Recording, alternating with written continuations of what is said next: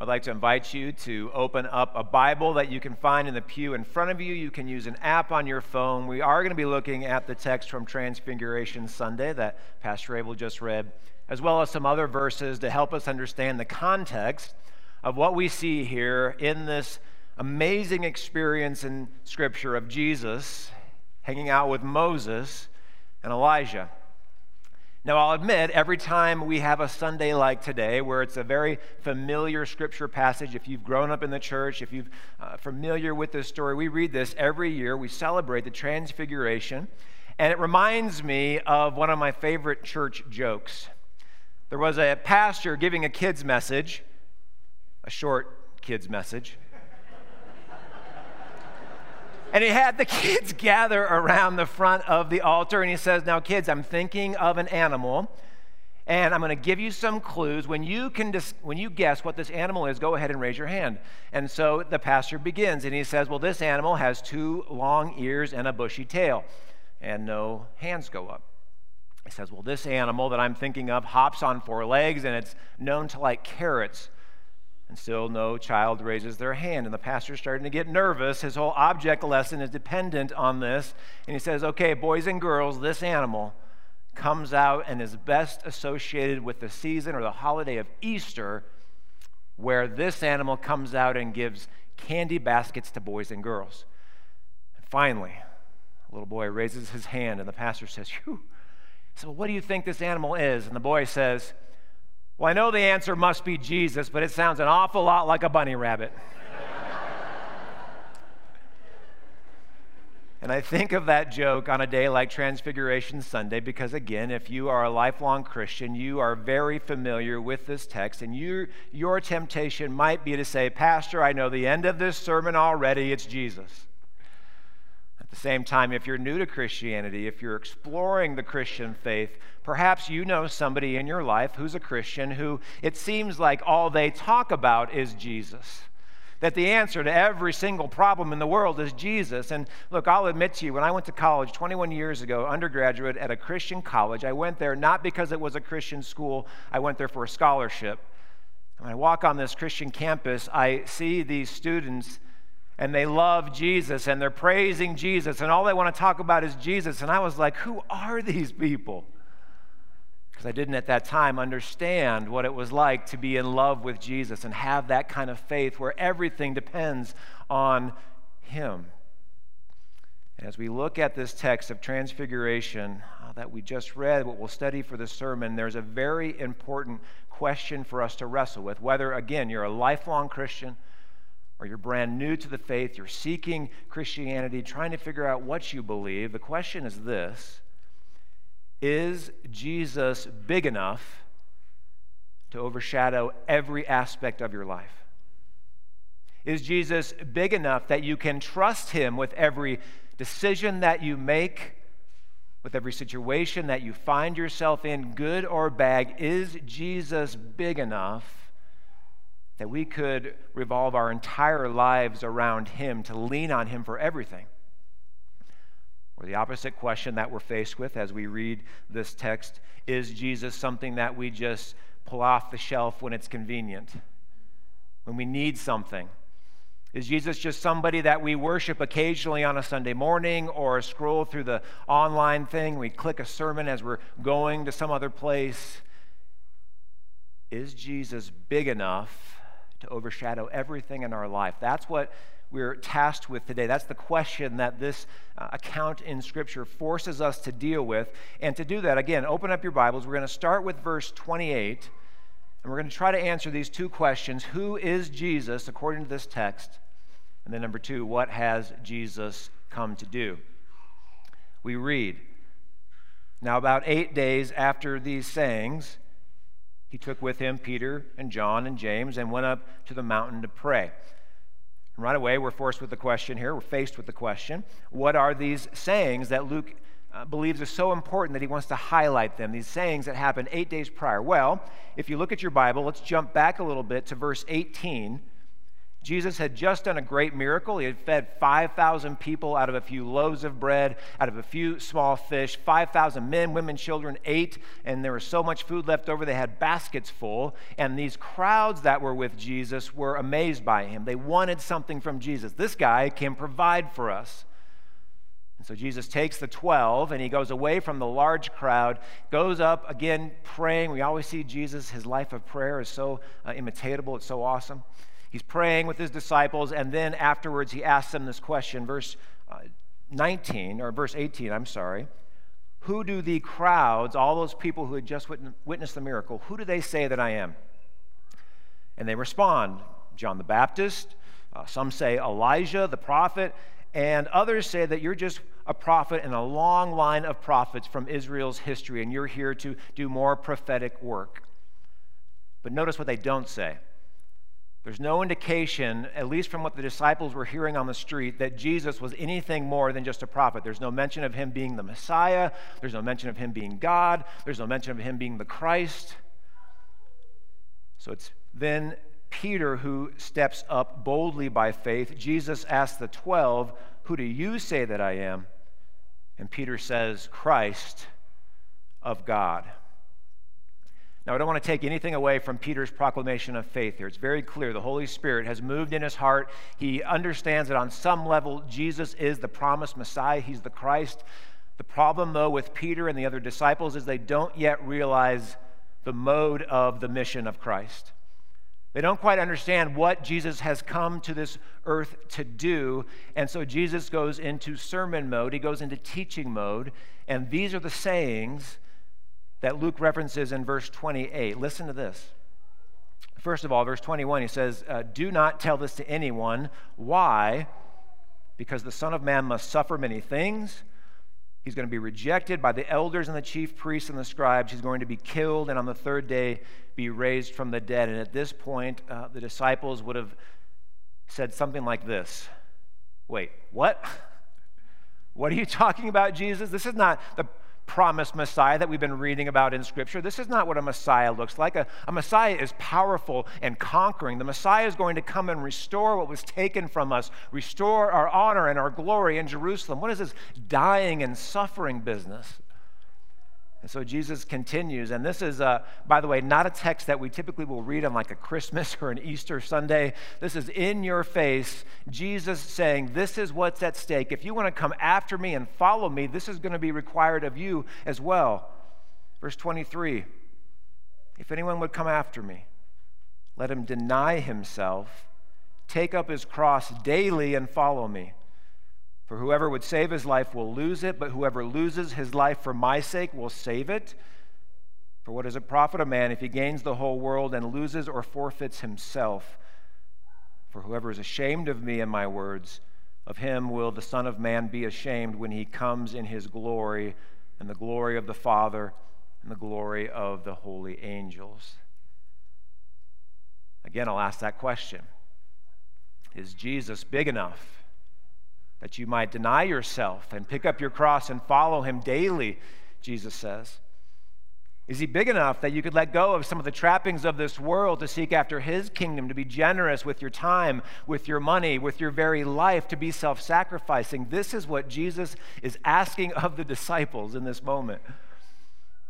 What he asks us today as well as followers of him. Is he big enough? And so then, knowing the hearts of the disciples, he takes them on this, what we might call a kid's message for adults, this object lesson where he's going to show him exactly what it means that he is the Holy One, that he is the glorified one. And so we jump back into our text here today, verse 29. As he's praying, the appearance of his face was altered, and his clothing became dazzling white. And behold, two men were talking with him, Moses and Elijah, who appeared in glory and spoke of his departure, which he was about to accomplish at Jerusalem. And now let's pause here.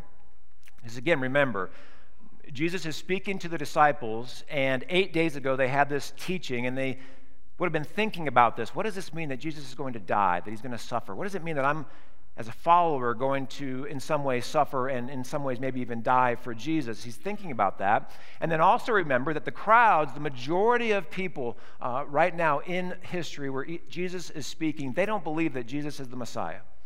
They think he's just another one of the prophets, Moses and Elijah, Isaiah. And so Jesus here is talking with Moses and Elijah, but notice that it's Jesus' face that is glowing. It's Jesus' face, as Pastor Abel said, and it was a good children's message, by the way. I know. It's his face that's shining like the sun. Not Moses, not Elijah. Also notice that they're talking about his departure.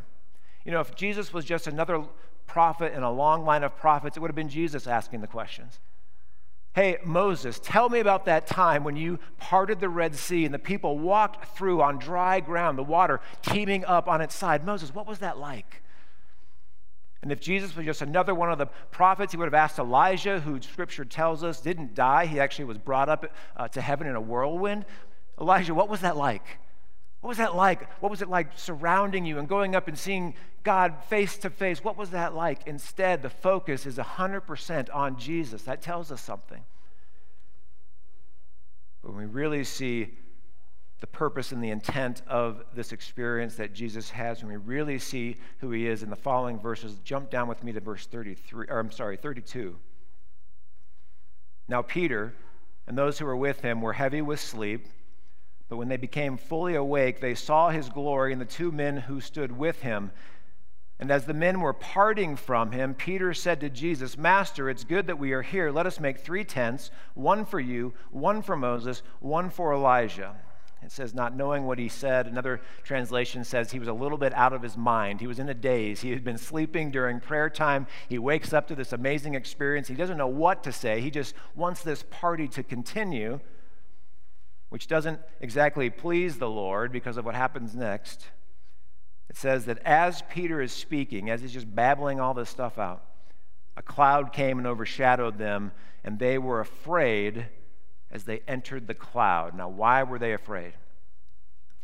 If you know your Old Testament, if you know especially the book of Exodus, anytime Moses was on top of a mountain and a cloud appeared, it appeared with thunder and with lightning because it contained within the cloud the very presence of God himself. And oftentimes it was his wrath and his judgment on the people. And so James and Peter and John, being good Jewish boys, they would have known this is not a good situation. God is here in his glory, and they were afraid. But instead of judgment, instead of wrath, God comes with affirmation for his son. He says, this is my son, my chosen one. And then this command, listen to him. Remember what Jesus had just said 8 days prior. Listen to him. This is my son. So what we have here is Jesus is not just another prophet in a long line of prophets. Jesus is the unique Son of God in the flesh, come into this world. And so we can say with confidence as we read this in his word that yes, Jesus is big enough. Jesus is big enough to overshadow every aspect of your life. Jesus is big enough when you get the cancer diagnosis, when you lose the job, when you're sitting by the graveside of a loved one. Jesus is big enough when someone disappoints you and leaves you and hurts you. Jesus is big enough that we can give him everything. We can deny ourselves. We can live with generous hearts and generous spirits because Jesus, the Son of God, was in the flesh. That is who Jesus is. I was trying to think of what's a practical experience for us that we can apply this to in our real lives. And this came to my mind. A couple months ago, I took a job, a very part-time job with one of our seminaries, Concordia Seminary, St. Louis, Missouri. That's where I went to become a pastor. That's where Pastor Abel went, Pastor Nate went. And I took this because I was very concerned about a statistic that I heard. In 10 years, in our little denomination that we have, the Lutheran Church Missouri Synod, in 10 years, half of our 6,000 pastors, half, are going to be eligible for retirement. In order to replace that gap, we need about 400 men a year going to seminary. Right now we have 150. Which means that in 10 years, there's a potential to have 3,000 or 3,500 churches without a pastor to preach the gospel, to administer the sacraments. This is a serious issue for us as Lutheran Christians in our little world in which we live.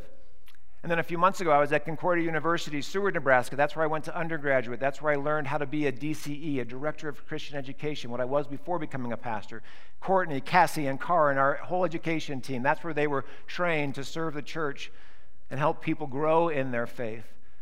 And as I was there meeting with the director of the program, he told me that this year there were only 3 interns that were available to the over 50 churches that were looking for a DCE to help in youth ministry and kids ministry and adult education. There were only 3. Now, we share all that because many of us, when we hear those statistics, it scares us. We are worried for the future of our kids and our grandkids. And so, applying what we just learned about Jesus, we can go to him because Jesus is big enough. He is the Lord of the church, and he will provide. We can put our faith in him and trust him.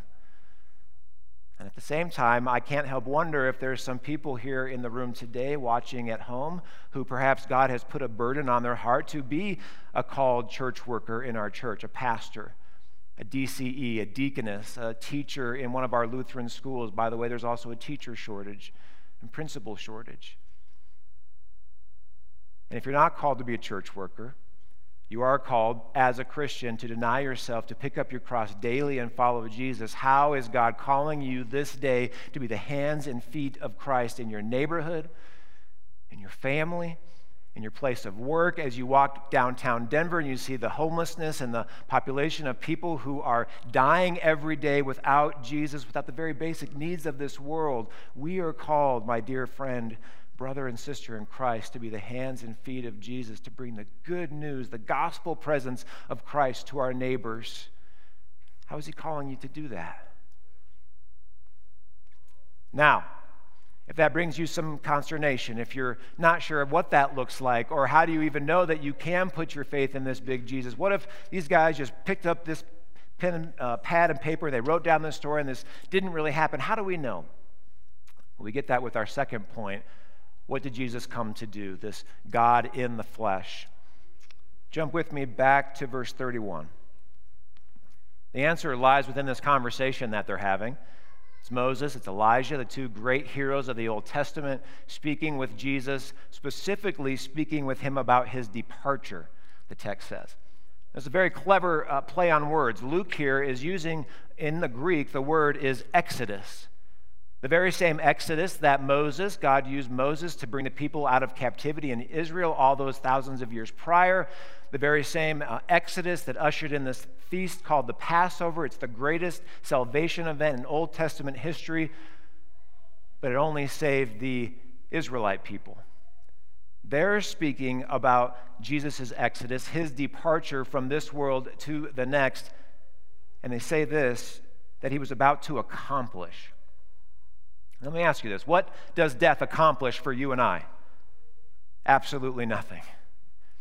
And I was reading a biography recently about a German pastor. His name is Dietrich Bonhoeffer. Some of you know his name. He served as a pastor during World War II, Nazi Germany. He was one of the few faithful pastors who stood up to Hitler, who was actively working to bring people the gospel, even though that was illegal. And eventually he was killed for it. He was martyred because of his faith and because of his active work during World War II. But as I was reading the biography, it struck me there was actually only one part of one chapter that dealt with his death. The rest of the biography had to do with his life, the things that he accomplished, his great faith, the books that he wrote. And as you read the Gospels, however, you might notice that all the Gospels, about a quarter of each of them, and half of it in the Gospel of Mark, deal with Jesus' death. One day in history, an entire quarter of Jesus' biography is about his death. Why? Because Jesus' death accomplished something.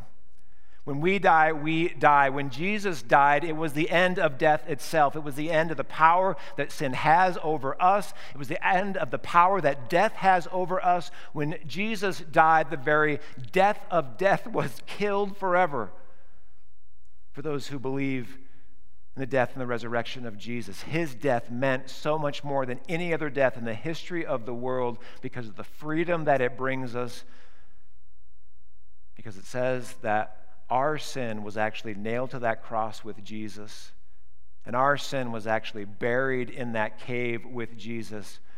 And 3 days later, when Jesus rose from the dead, all those things were forever washed away and gone. That's the power of the death and the resurrection of Jesus Christ. That's how we know today that no matter what is going on in our life, no matter how we've lived our lives as Christians in the past, no matter what mistakes we've made, no matter what opportunities we've missed, no matter what diagnosis we're facing with, whatever it is, yes, Jesus, by his death and by his resurrection, can truly overshadow all of our life, because we have one in Jesus who came to this earth for us, for you. So that on a day like today, we may pray a prayer: Jesus, would you please overshadow everything in my life? Would you give me the peace that I need, the grace that I need to forgive, the hope that I need in an uncertain future? Jesus, would you overshadow my heart? In your name we pray. Amen.